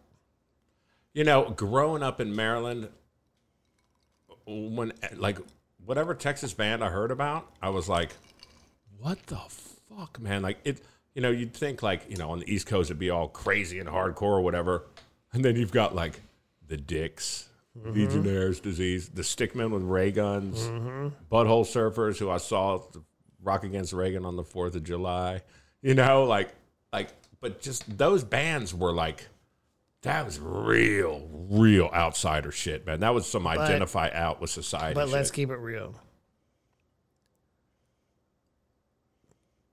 Texas it was more back then. I think there's all kinds of more pipelines now, but Texas was the pipeline, man, for the drugs. It was there. You could get it for a good price. Ecstasy was legal for a long time. Legal. I remember a dude asking me and my brother if we wanted some X Peels in, like, the 80s. I'm going to call Kenny again just to be a dick. Hold up. We're going to let it ring while we talk. You could also call Kelly Kramer, man. You want to? Call Kelly. He'll answer. He'll be sized. No, but I want to bother Kenny. I want Kenny to be thoroughly disturbed by whatever's going on right now. He's probably in a confession. He's probably in a confessional right now in a church, trying to get his life turned around. And here's Matt and Mike calling his ass. Kenny, hello. How could, like, say you had a phone and somebody you know from way back in the day called you 4 times in a row. You'd be like, I'm picking this up. What the fuck just happened? Please leave your message for 91786402889. Finland or somewhere, man. Man, you don't even know the gravity of this situation, man. Kenny. The levels of gravitivity and polarity. Kenny, you don't even know what we talking about over here, man. It's important. It's very important you pick up, man. Dude, Kenny told me shit like, and Buscemi told this dude, Brian Buscemi, also a friend of mine from Houston, also that told me the same shit, which was you could go to a show in Houston and it would be like Metal Bill, Brian Buscemi, Rad Richard, and then like some other dudes, and then 900 skinheads. Yeah. Like I heard it, you know, like we went to see the Bad Brains. It was all skinheads. Yeah. While the Bad Brains are playing. You know, it's just, that's baffling, you know? Houston was ridiculous because, man, in Erie, when I was coming up, booking shows and stuff, some of the guys in the scene became skinheads. They didn't become Nazis by any means. Not at all. They weren't racist. They weren't Nazis, but they were like, we're the skins. We're into hardcore. Scene police. We're into hardcore and oi music and all this. And we were like, mostly me and my boy Mike and my boy Rich, we were just like, what? Why? Was it tough guy shit though? Like now we're tough guys. Oh, no, they were total tough guys. Yeah, but they were, I mean, I'm cool with all of them now. We're totally cool. But I'm like, but to be very clear, they weren't Nazis. No. But they became this group of people, and there would be fights, and there would be bullshit, and there would be bullying. I'm going to go one beyond you here. You mean a group of people that really sucked?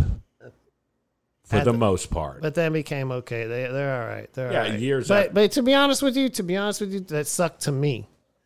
I don't know if they sucked all the way around, but for what I was trying to do show-wise and stuff, I was like, why, man? For what the fuck are y'all doing? And I got a radio show. And we would just say the dumbest shit. Like tonight. Like what we're doing now, but worse. And it became kind of an issue. But I was always kind of like, man, why do you have to join this group? For what? Yeah, just be you. This is punk rock to me. It was about individuality. That was the beauty of it. And we were in our high schools around all these people who conformed into whatever they conformed into. If they were heavy metal, if they were hip hop, if they were jocks, if they were this, they were that. Are you talking about 3-piece suits, cowboy boots, frosted hair? Yeah. Not where I'm from, no. But you know what I mean? Like just that, like everybody looks the same. And yeah, they get into this the same thing. And the punks, to me, punk is do whatever you want, you know. And all of a sudden, we're like, all right. And we had guys that would say at our shows, they'd be at a punk show, and they'd be like, we don't like that punk rock. We like hardcore. And I'm like, so what, like Black Flag? You know, what do you like? And they'd be like, no. And they were into, you know, Gorilla Biscuits, this, that. Wait. Man, tell him to answer the phone. All right, I'm working on it. Kenny just wrote to Mike, phone He said blowing phone up. blowing up. I can't pick up the phone. Why? What's he doing? He said he's working. He's working it. Working on what? What, you taking a picture of Iggy Taking Azalea? Snaps, man, of Iggy Azalea? yeah. You know? Migos. You know what I mean? Ask him, can he put the Migos on the phone? Say, look, put the Migos on for 2 seconds and don't hate your friends, man. And that would be great. That would bring everything full circle.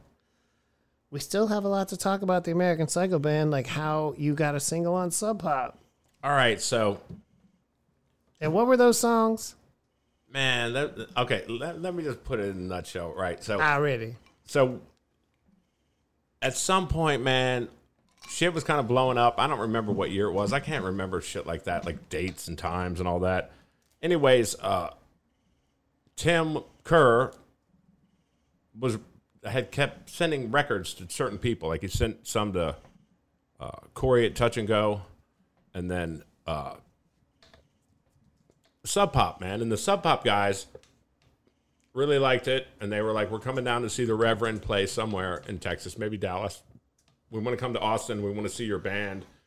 You know, and Tim was like, they want to see your band and everything.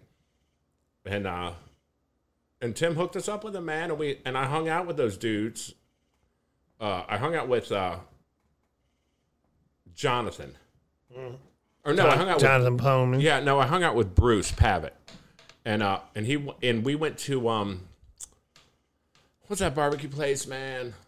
It You know, it's over on like a 12th of Chicon or whatever, man. No, it's not Sam's Barbecue on Sam's. Yeah, we went to Sam's. He wanted to go to Sam's, so we go in. I was like, all right, dude. He goes, will you take me around and we'll go to record stores and stuff and like go to Sam's? I was like, yeah. So we go to Sam's and I was like, I said, hey Bruce, check it out. The only two 8x10s that are in here are Keepone and Boss Hog. And they were the only two 8x10s that were hanging on the walls of that restaurant. And for those of you who don't know, Sam's is like it's just a real legendary, real hole-in-the-wall barbecue spot. And also one of the realest places. And in fact, in the zip codes of where it's at, there's probably nothing realer. No, there's nothing like that over there. I mean, you got Franklin's. And look, I love Aaron Franklin. Yeah. I hated him for years. And then somebody was like, hey, dude, you know that he was a drummer in those Peabodys, which was a band we used to do shows with and everything. And I was like, oh, that dude. So I'm okay with him, man. But Sam's was a real deal, like just get down. The kind of place you'd go in late at night and the lady behind the counter would say something to you like, y'all boys been drinking? You know? And you're all like, yeah. But it was always good and cool. And that's where dude wanted to go, man. So we went over there. And then he was like, man, do you know where to get mushrooms? I was like, not really, man. But, you know, we hung out for the rest of the afternoon and talked about records and shit. He told me about seeing Hound Dog Taylor in Chicago when he was a teenager and shit. And I was like, that's amazing. And just, we talked music, man. We were really dorking it up. And then they were like, hey, we want to put out a record. They came to see us, actually. We played, both the owners came to see us at Emo's. We played a show with Glorium and I can't remember who the other bands were, man, but my bass amp caught on fire and shit. And I remember I was like, we blew it. Like afterwards, I was like, these dudes don't want shit to do with us. And they were like, we want to put out records. So we hung out and they were like, yeah, let's put out a record. And they just sent us the contract, which was literally like a handshake deal just on a piece of paper. And it was real cool, man. And they sent us money. We went to the studio and I said, they were like, we can do whatever you want to do. We can do the record cover however you want to do it. We can do the record itself with, you know, like there was a little bit of capital there that we could work with. So we got Tim Kerr and Spot, who did all the SST records, to record the 7-inch. It was just 2 songs. It was, you know, a single or whatever. And Spot, we were in there, we're talking. I don't remember how it got brought up, but Spot was he's real cool. He goes, Tim says you guys cover My War, and we played it, the Black Flag song, My War. And he's like, yeah, I produced that or whatever. And then, so we played it for him, and he was like, okay, that's great. Let's stop today, right now. I'll be back tomorrow. Come in early. So we get to the studio the next day, and he goes, these are all the Black Flag 2-inch tapes from My War, the record. So there's some of those songs on the B-side that are like, he's like, it's 2 hours of this. It's 2 hours of this song or whatever. And I was like, hey, Spot, dude, why does everything say acid mix? And he goes, oh, because we were on LSD the whole time. All of us. And I was like, really? And I looked at Tim, and Tim gave me the nod like, yeah, you know?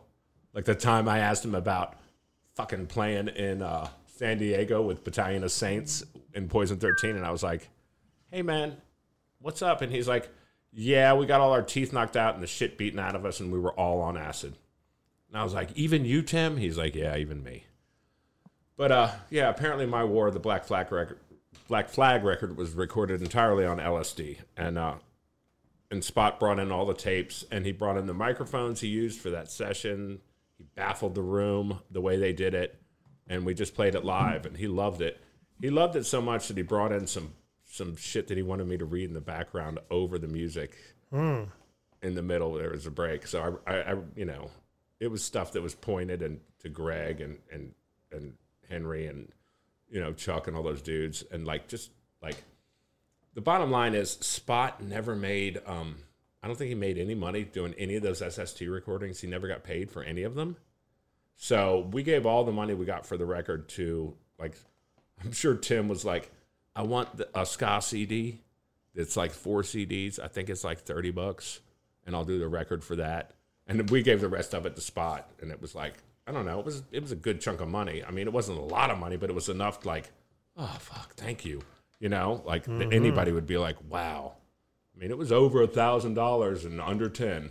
So we gave that to him and felt real good about it, man. And we did a cool recording with him, and he's a righteous dude. And, you know, we got to hear a lot of stories, and it's just a trip being around both of those guys in the same room recording music and stuff, especially stuff that Spot had already recorded, and like was just like, yeah, man, I can remember exactly what happened then. And I'm like, well, you were on acid. He's like, yeah, but we made it happen or whatever. So last time I saw Spot was at a AutoZone, Vatozone. He was buying some stuff for his Subaru. So, yeah. But that acid back then was clean. He might have remembered all that for real. That 8-way Santa window pane. See. Let me have that. Let me have that. Man, let me have some of that right now. Yeah, I need to do a little cleanse of my mind state. You know what I'm saying? You know, well, Falls Church and My War, that was a single, right? Yeah. And Falls Church is about my buddy Rob, who was a dude that I grew up with. He was like a hardcore kid who was, he was just, you know, he's like 15 years old, but like 6'4" and like covered in tattoos.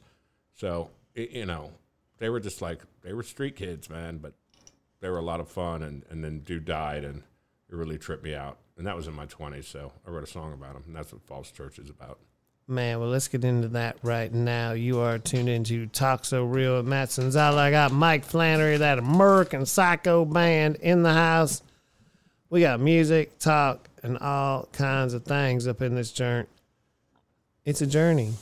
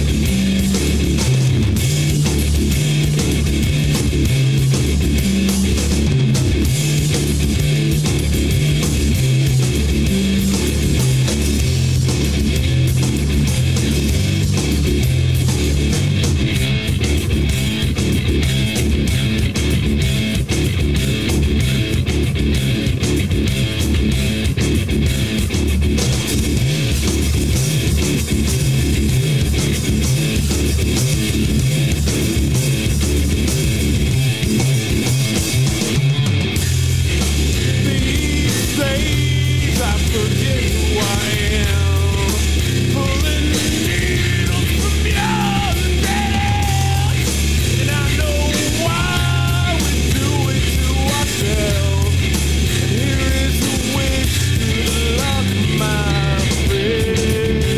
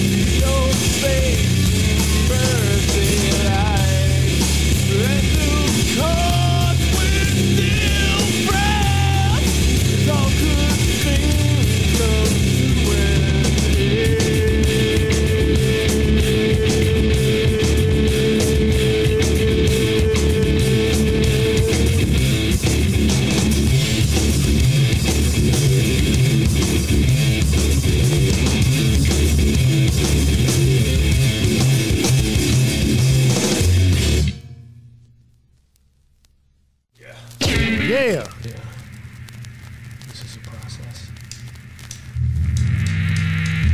This is a process. This is a process. And I guess in time, when that is that, just like that. This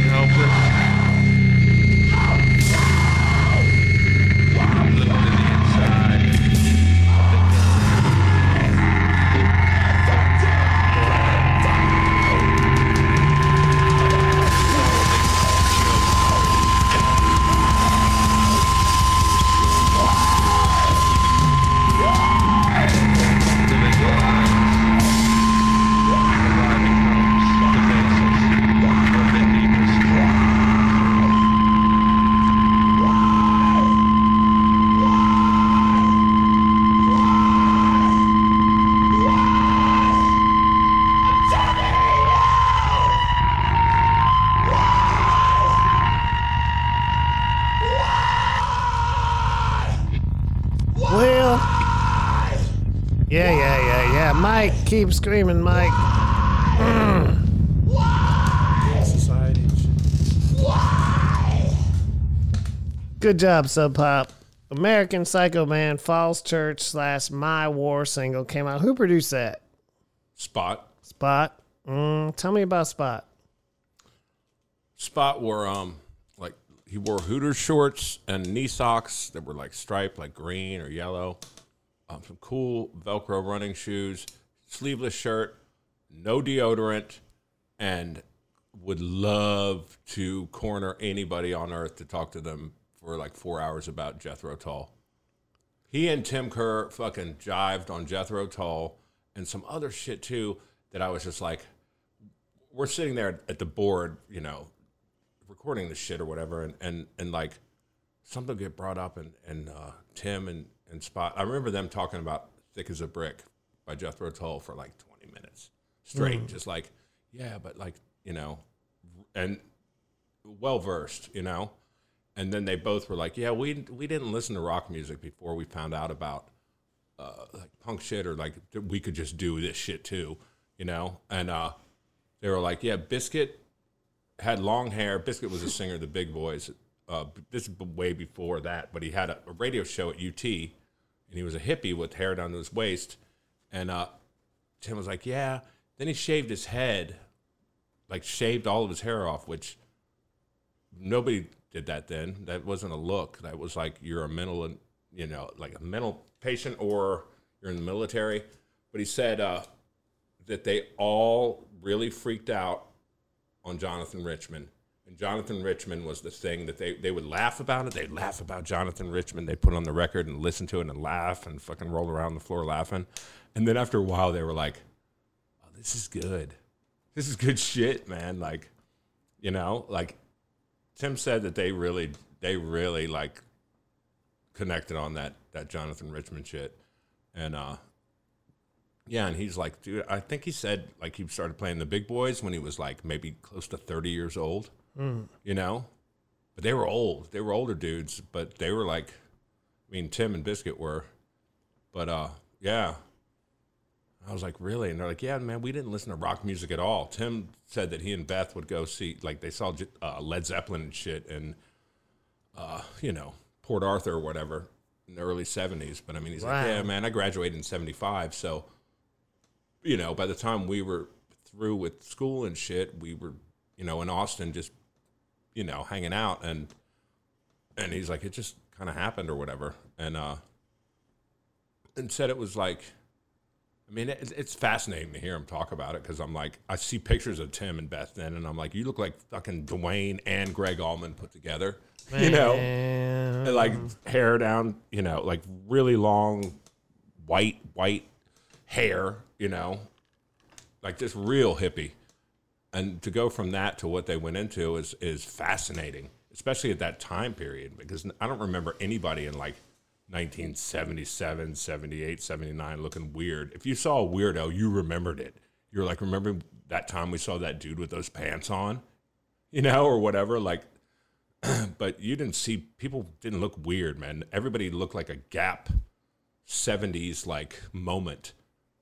You know, corduroys, like you know, bell-bottom corduroys with some brown suede shoes that look like a pair of baked potatoes on your feet, and your featherback hair, you know.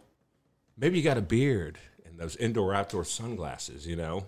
I feel like you're talking about what we just saw about an hour and a half ago up to the Domain. We were up to the Domain earlier. Man, they weren't looking that cool, but yeah, they tried, man. They tried to go back to that. They try to get right. They try so hard. Right. And you have to give people an E for effort, you know, but sometimes it's so over the top that you're like, it's over come on. You throw up in the bathroom and you just come back to your seat at the bar and hope that the bartender loves you and wants to give you a beer again. Like because you're not going to spend the $8 on the beer, you know what I mean? You're hoping that they're going to hook you up for a good one. You were talking about a dude earlier that had like a Ramones, like a Didi Ramone, like straight up chili bowl haircut. Yeah. And I'm like, man, if we saw a dude like that today when we were out there at the Domain and like we were just walking to your car or whatever, We saw a dude that looked like that, like a, chili bowl haircut and like some like weird, like just like a awkward Larry Bird kind of dude. We may single him out and be like, "What's up, man? What are you doing here?" And he's, like, "Well, I work here. I do the whatever. I fix the gates that let the parking garages open or whatever." You know what I mean? Yeah. But like what I'm trying to get at is, if I see a dude that looks like that on the street, like, "Oh, you look really socially ill at ease, man. Awkward. What's up?" Like, yeah, you're my people. Or if I see somebody fucking with somebody who's like, awkward or whatever, like, yeah, I'm gonna have to step in, Mm-hmm. Like, it's sort of like that underdog thing. Not like, oh no, he's cool and ironically the underdog and like, it's all the right shit. And like, "Oh, you look real cool, man." No, I'm talking about the real actual like freaks, man, that you're like, yeah, "Look at this dude." Like, I'm backing those people always, man. Yeah, but that's the thing. Now you back them and you don't understand that they're extreme Trumpers and also want to smash the Chinese Communist Party and things. They look punk. They look real. No, I'm talking about that guy I was talking about like the if Ramon you were look. like, if you owned a liquor store and you were like, Man, that liquor store off Far West. The liquor store off Far West has a fucking sign that's like the biggest enemy to the United States is the Chinese Communist Party. I'm like, man, I'm here to buy some liquor. And I know for sure that no one in here knows anything about the Chinese Communist. I know you are very ill-informed. Fuck the Chinese Communist Party and fuck the American government and fuck all these governments. Fuck this. I'm an anarchist. I ain't QAnon. I'm not one of them motherfuckers. But fuck all these people. I went in the liquor store, and the liquor store in my neighborhood has a sign that says the biggest threat to America is the Chinese Communist Party. Man, you talking about Chairman Mao? Man, Quotes from Chairman Mao? What he doing? I don't know. I've got a book of his quotes. There's a lot more threats to America than that. I tell you what. Yeah. Dumbasses. But, we come out here. We get on the mic. We try to podcast, talk about this music. We just played the Sub Pop 7-inch that came out for the American Psycho Band. Do you know an Austin band had a single on Sub Pop? Dude, what's dope is that we're actually doing this. Like I've talked to like a handful of people on radio and shit. Like, one time we went to Rice in Houston, and we talked to this girl. KTRU. Yeah, we talked to this girl for a while, and and then she played our records and talked to us and shit. And she was real fucking. It was great. It was fantastic.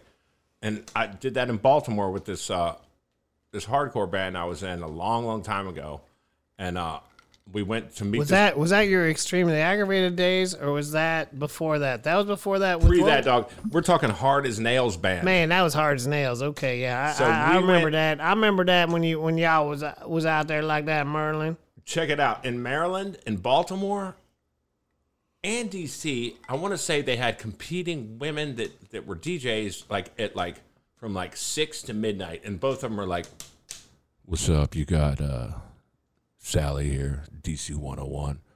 Next up, we're going to hear Lil Toto," or whatever. But then the girl in Baltimore was like, what was her name? She was on 98 Rock, and she was like, "Yeah, fuck that bitch in the district. She ain't shit. This next one's called Holy Diver by RJD.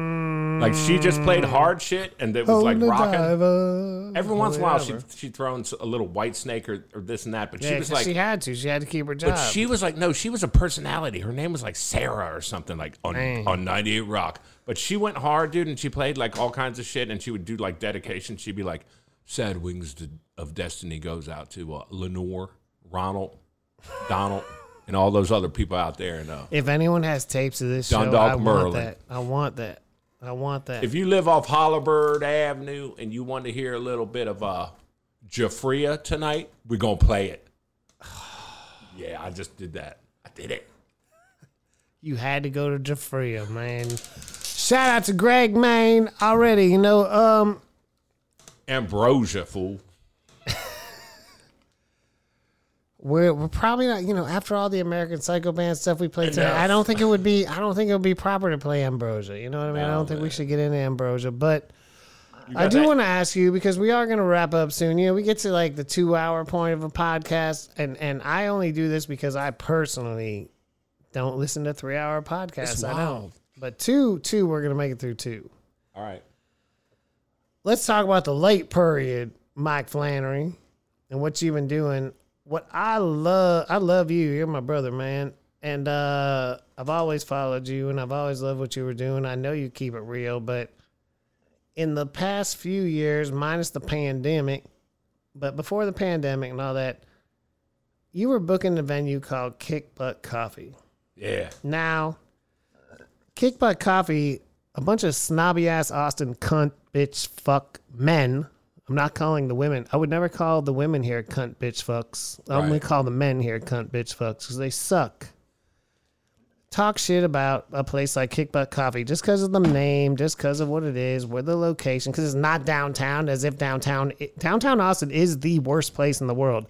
I would rather live in a place where nuclear bombs never stop dropping. I'd rather have to be in a place where I hide under a rock that doesn't explode from nuclear bombs, and it's the only 2x2 place possible to survive. Like Philly? I would rather have nuclear bombs dropping all around me than just go to downtown Austin, because fuck downtown Austin, except for Flamingo Cantina. I like Flamingo Cantina. And I have friends who have bars on that are fine. Okay, fine. But Kick Butt Coffee, man, you were the Austin spot. You were the only place, besides house shows. There was that warehouse place that moved around a bit that ended up behind Callahan's and all this and that. Yeah. Okay, there's places that were booking new bands and punk bands and the kids. But Kick Butt Coffee was a fairly central place that wasn't downtown that gave the kids a chance. The punk kids, the hip-hop kids, the electronic kids. You had David Murray and Cahill El-Jabbar in there. You had Kill Keith. You had some cool shit there, man. You gave the people a chance, and that was a risk. That was something that Austin was not doing, taking that risk on new music like that. Tell me how you got with Kick Butt Coffee at the time and some of the shit you did over there. Man, I knew it as a Shotgun Shack, and I'd gone in there once, and I don't even remember what year it was, but they had an open mic, and they had a little stage right up front, and it was just a Shotgun Shack. It was just one long room, and there were some dudes in there rapping and, like, you know, people waiting, queuing up to get on stage and play or whatever. And I was like, Years later, my girlfriend at the time was like, hey, man, I saw this ad that Kick Butt Coffee's looking for a booking agent. And I was like, okay. Well, I checked it out. And then and somebody was like, have you been in there? I was like, no, man. And they were like, dude, it is a giant, awesome fucking room now. That dude built a whole room on the side of it, and he has no idea what he's doing in there as far as getting bands in there and shit. So I went up there, man, and checked it out. And at the time, he had a lot of residencies that were cool, but it was just shit that was like it just didn't work on Friday nights and stuff like that, man. And I was like, look, dude, here's what we're gonna do. Trust me on this. I'm going to reach out to all these people I know, and I know a lot of people from booking bands and shit at, like, The Scoot or Emos or whatever, all that shit. Shit, we didn't talk about The Scoot. But whatever, man. Yeah, much brother love. That was some people. Shit. That was great. But, like, fucking, you know, at Kick Butt, man, it was my own room, finally. I wasn't at Ruta Maya anymore, like, fucking having to deal with shit or, you know, whatever the case may be, whatever room. I didn't have somebody leaning over my shoulder. It was like, okay, so let's see what you can do. And the first big show I had in there, man, was those that group that you knew that live in Vietnam. New Fame. And Adrian McDavis and yes, Felicia Cruz. And my man, and I want to say like my man Peter was on there. Pater Cleary, and his wife's group, was it OTC? I can't remember. They were like a hip hop group. They were great. There was a bunch of shit I did in there, and we crushed it. And then from that, I was like, man. And I reached out to some punkers, man, like, you know, just people I knew that were cool, that I knew were cool, that I know I could count on. Like, look, it's a space. It's cool as shit. No one's gonna hassle you. You can play in there, and I told the owner, and they didn't charge an exorbitant production cost. no, there was no production No cost production at all. cost. That was That was big the selling deal. point, man. So you could come in there if you were like, you could be nobody and come in there. If you brought 50 people in there, then you made $50 if you charged $1. Like, we didn't touch anybody's money. No band's money got fucked with at all. It's your money. It's your room. We will take the drink, you know, whatever we get on drinks and all that. And that's some emo shit, man. That's where I figured that shit out, was from Eric Hartman being like, no, dude, if your bands are good enough and they're killer and you're, you know, and you've got enough hype going, you don't need to charge a cover. You know, it's free. And then people are like, it's fucking free? Yeah, it's free. Free You know? gets the people in the door buying the drinks. It makes the $4, $5 profit on every drink. Right. You don't have to be a fucking freakish pig and be like, we need the cover, also service charge, and then $1 goes to these people, and then this and that, and eventually the band gets their money. No, it was really cool to be able to tell people, I'm not going to charge you shit for sound. It's the only way to do it. That is the only way to do it. It's like, and it's the only decent way to do it, because it's hard enough to get people to come out, period, man. But like, to charge them and tax them on doing it, you know, and then they'd say, well, we want to bring in our own sound guy, and then that's another headache and shit. Even if their sound guy's fantastic and I know him or whatever, it's still like, man, you know. So it's like no production costs at all. You know, we'll help you. We'll do what we can. Like, and the owner was real cool, man. He would match people like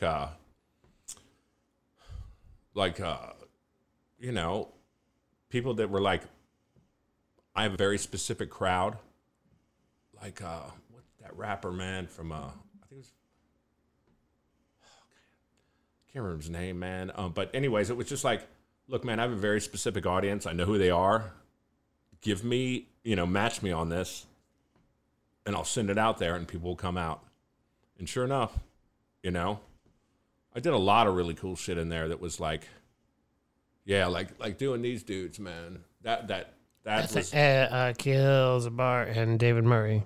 That was a real feather in my cap, man. Legendary jazz. Yeah, no, that was insane, and it was so fantastic. And I'd seen them maybe a year or two before at the Indy, and I was like, oh, wow. So you would sing Cahill with the Ethnic Heritage Ensemble, and then you had the opportunity to bring Cahill Elzabar and David Murray. Yeah, and David Murray was great. David Murray's legendary. I will never forget Gerard Causeway, like, tweeted or put something on one of his social medias like, I don't know what world I'm living right now, but I'm going to this bar to see he was going to some out there bar to see somebody, and I'm going to go see David Murray and Cahill Elzabar at Kick Butt Coffee. What world am I living in?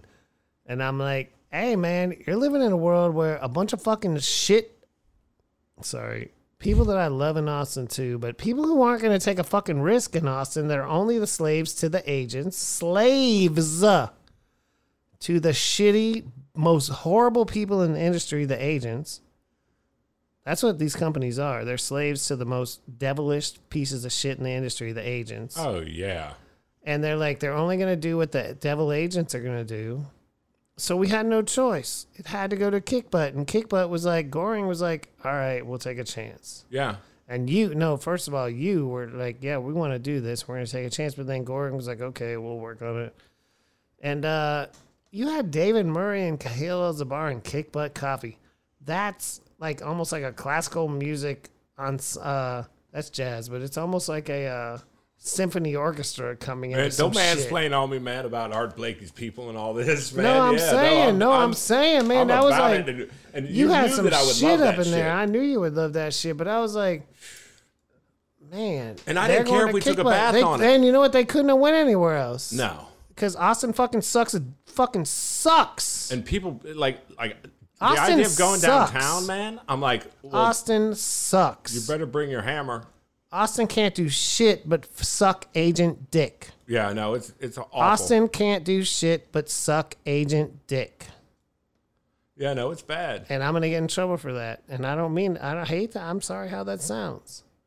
But the agents who have this thing, they can't do shit but suck agent dick. That's nothing. Most of the people here can't do shit but that. And then they are fighting to suck the dick. Well, dude, they are fighting. And back in the day, it used to be Emos, a company, and and Live Nation, they'd be like, oh, we have to do this. And then Live Nation took emos. It became even smaller. Yeah. It became even smaller. So it was just like, we're going to get that dick in our mouth. No, it's just And taking that was the name, that. man. It's like it's just taking the name and just being No, like, it was because the agents are the most disgusting people in the industry. oh, dude, you don't have to tell The me, agents, man. the agents are the most disgusting people in the industry. You have to take this or you don't get this. The agents are the most disgusting people in the industry, and this city is too small for that. Yeah. So you got a few promoters who can vie for that dick in the mouth, and they take it. Yeah. The ones who win get it. Yeah. And that's a horrible way to say it. It's a horrible way to say it, and I don't mean that. I don't mean that in any way other than to insult the people who have no creativity and have to suck the agents. Yeah. I'm sorry. Yeah. There are people here who There are people here who work are great, with dude. the agents. They do work with the agents to make some things happen, and they don't take the abuse that the agents inflict upon them. Yeah. But they will take it if they can get it. If it's not abuse, they'll take it if they can get it. But it's like, man, that is not the only fucking thing you need to get. Find the music, find the great shit, and make Yeah. it happen, because that's what fucking Austin was. Austin was where the bands would play, and you'd be like, oh my God, a bunch of people came out to this shit. Or, oh my God, no one came. Right. Or I had no It is idea what it I is. saw. It is what it fucking is. But when you live in this fucking piece of shit city where the rent is so expensive, Well, you have no choice. anywhere, Yeah. you can't do anything except to suck it to make money. Yeah. Austin sucks. Well, Austin ruined itself. but Niederwald is still available. Who need a wall? But dude, it's like No, but I'm saying, no. Everybody, I mean, come on, man. Back then, it was so amazing. You didn't really have to worry about that. It was like, my rent's this, my house is this, whatever. You want to play? Yeah, play. dude, we love that Cavity Club, man. That was the shit. I Shit. saw Gigi Allen there. I saw the Tree People there. I saw Shit. Beat Happening. I saw all kinds of shit. And there was no security. People lived in the ceiling. There was a PA in there, and it was a room. You were the security. Whoever was having to be in Yeah. that section when it happened, you had to fix it or not, or run away. Yeah, I met some. That was that. I met some of the old guard. I remember this dude, Kevin from the Cherubs, goes, "That dude you were just talking to?" I'm like, "Yeah," and he goes, "He was the worst. He was a skinhead here. His name's Roger Elbow." And I was like, "Okay." And this is like '92, and he goes, "He used to terrorize the fuck out of us. He's a totally nice guy now." And the dude was talking to us about Led Zeppelin. But Kevin from the Cherubs, who I met at fucking the Cavity Club just out of the blue, was like, this is how long ago it was. He goes, "Yeah, man, I've been trying to turn my parents on to cool music for their entire lives." And he goes, "I think I found it with the Cocteau Twins." Man, And I was like, "The Cocteau Twins?" And he goes, "Yeah, I bought a Cocteau Twins record for my parents for Christmas." And I was like, "That's dope." And he's like, "Yeah, you should check my band out." And then I went and saw his band, and I was like, "Oh, this is great." yeah, the Cherubs are the shit, and Kevin is one of the realest examples of real Austin realness. And I met his dad. Randomly on really? the street in Marfa, and I bought his book. Yeah. One of his books. Please. Yeah. Man, all right. So we are approaching the 2-hour mark here. Our I can't Things stop about head that. running, dude. I can't. what you want to talk about, dog? I was gonna play a song. I don't think we played Powdered Milk yet. That's the B-side. That's the other band. That's a split 7-inch. Shit. Bam. Well, thank you for telling me that, because I'm just going around downloading things, like trying to find what's Ice Queen. That's the song from the Live at Emos thing. Yeah, we haven't played that. Play that. That's about that Kim Bennett lady. Man, Not about her, but she was the reason that I was like, that I said, Boss Hog, there's a band that sucks. Get that on the tape or whatever. Because she wouldn't shut up about it that day. All she could do was talk about Boss Hog and this and that. But I'd seen the Blues Explosion, and I was like, man, you kind of can't fuck with Judah. You can't fuck with Judah Beyer live. nah. At all. So I was Blue like, Explosion was dope, though. I love Boss Hog too, man. And that's the thing. It's like I Black said, Throat. I fuck with them, man. I fuck with Pussy Galore. Black I fuck with all them groups, and they're also from the district. Yeah, and Shit, man. Yeah, Boss Hog was some shit. But Christina, how she look? man, what up? I got my subscription to Us Magazine to this day. You know what I'm saying? You know, she worked for Us Magazine. Really? Yeah, she was a executive up in the Us Magazine. Man, so when I met White Zombie at DC Space, they played for like 20 people. They were like, we do layouts for, I think it was Jugs magazine or whatever. No idea, no. It was a pornographic magazine that they were like, yeah, we do like layout shit for that. That's what we do for a but living. Christina for sure worked for Us Magazine back in the day. Yeah. That's the one that got away with me, man. Man. Look here, John Spencer. No, but I do remember a lot of things. I still don't think Charlie's We dead. were supposed to call Denver. I think call Denver. We have hold up. Call Denver, man. Do you need to hook this up to this? Wait, no. What's his number? His number is did you pause it? No, go ahead. There ain't no pause here. What's his number? 310 Yeah. 869 5039. All right, we got You should get a photo of him too. about 7 minutes. Hello? Hi, Denver. Listen, we're here from the National Association of Austin, Texas Expatriates, and we want to know how you feel as though your life has improved after leaving Austin, Texas. Do you feel as though getting the fuck out of a city like Austin has improved your life, or was it detrimental to your grind and what you have been trying to do in life? Can you give us a synopsis of that within less than 3 minutes? Oh, that's a lot, man. Stakes is high, fool. Stakes is high, Denver. What's up? Well, I'm here in Los Angeles. Oh, we're calling I want to Los live in Angeles. Los Angeles. All right, go I'm ahead. going to sit out by my pool. Oh shit! You have it's a pool? Yeah. You're telling me and Flannery we should have done comedy, man? Tom so we could Segura have, shit right there, so fool. we could have pools and shit. Yeah. You got a pool Totally. off comedy? More or less. Ah. But not because I made a lot of money, though. Why? Because you're good, dude. Because when you were here in Austin the last time you were here, dude, you were like diabolical. And this the one that like really fucked me up was that James Edward almost like that just blew my mind. You were fantastic. You're real funny, dude. And I'm not bullshitting. Sorry to put you on the spot. I auditioned for they just opened the comedy club back here, and I auditioned for a comedy club, and they said I was pretty good. So hopefully I get booked on some more shows. Yeah. Well, we're glad that it went good, Denver.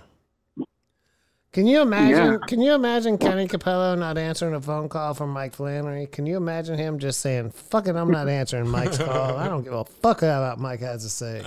Can you imagine that? Well, I kind of know him, so yeah.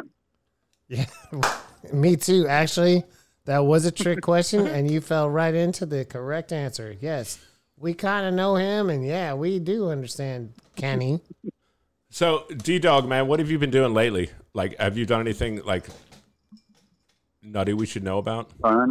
Well, I've been doing a radio show that's on in Portland, but it's like a guy that used to do a show in Austin, a like public radio show. It's called Self-Help Radio. Is it through K Records?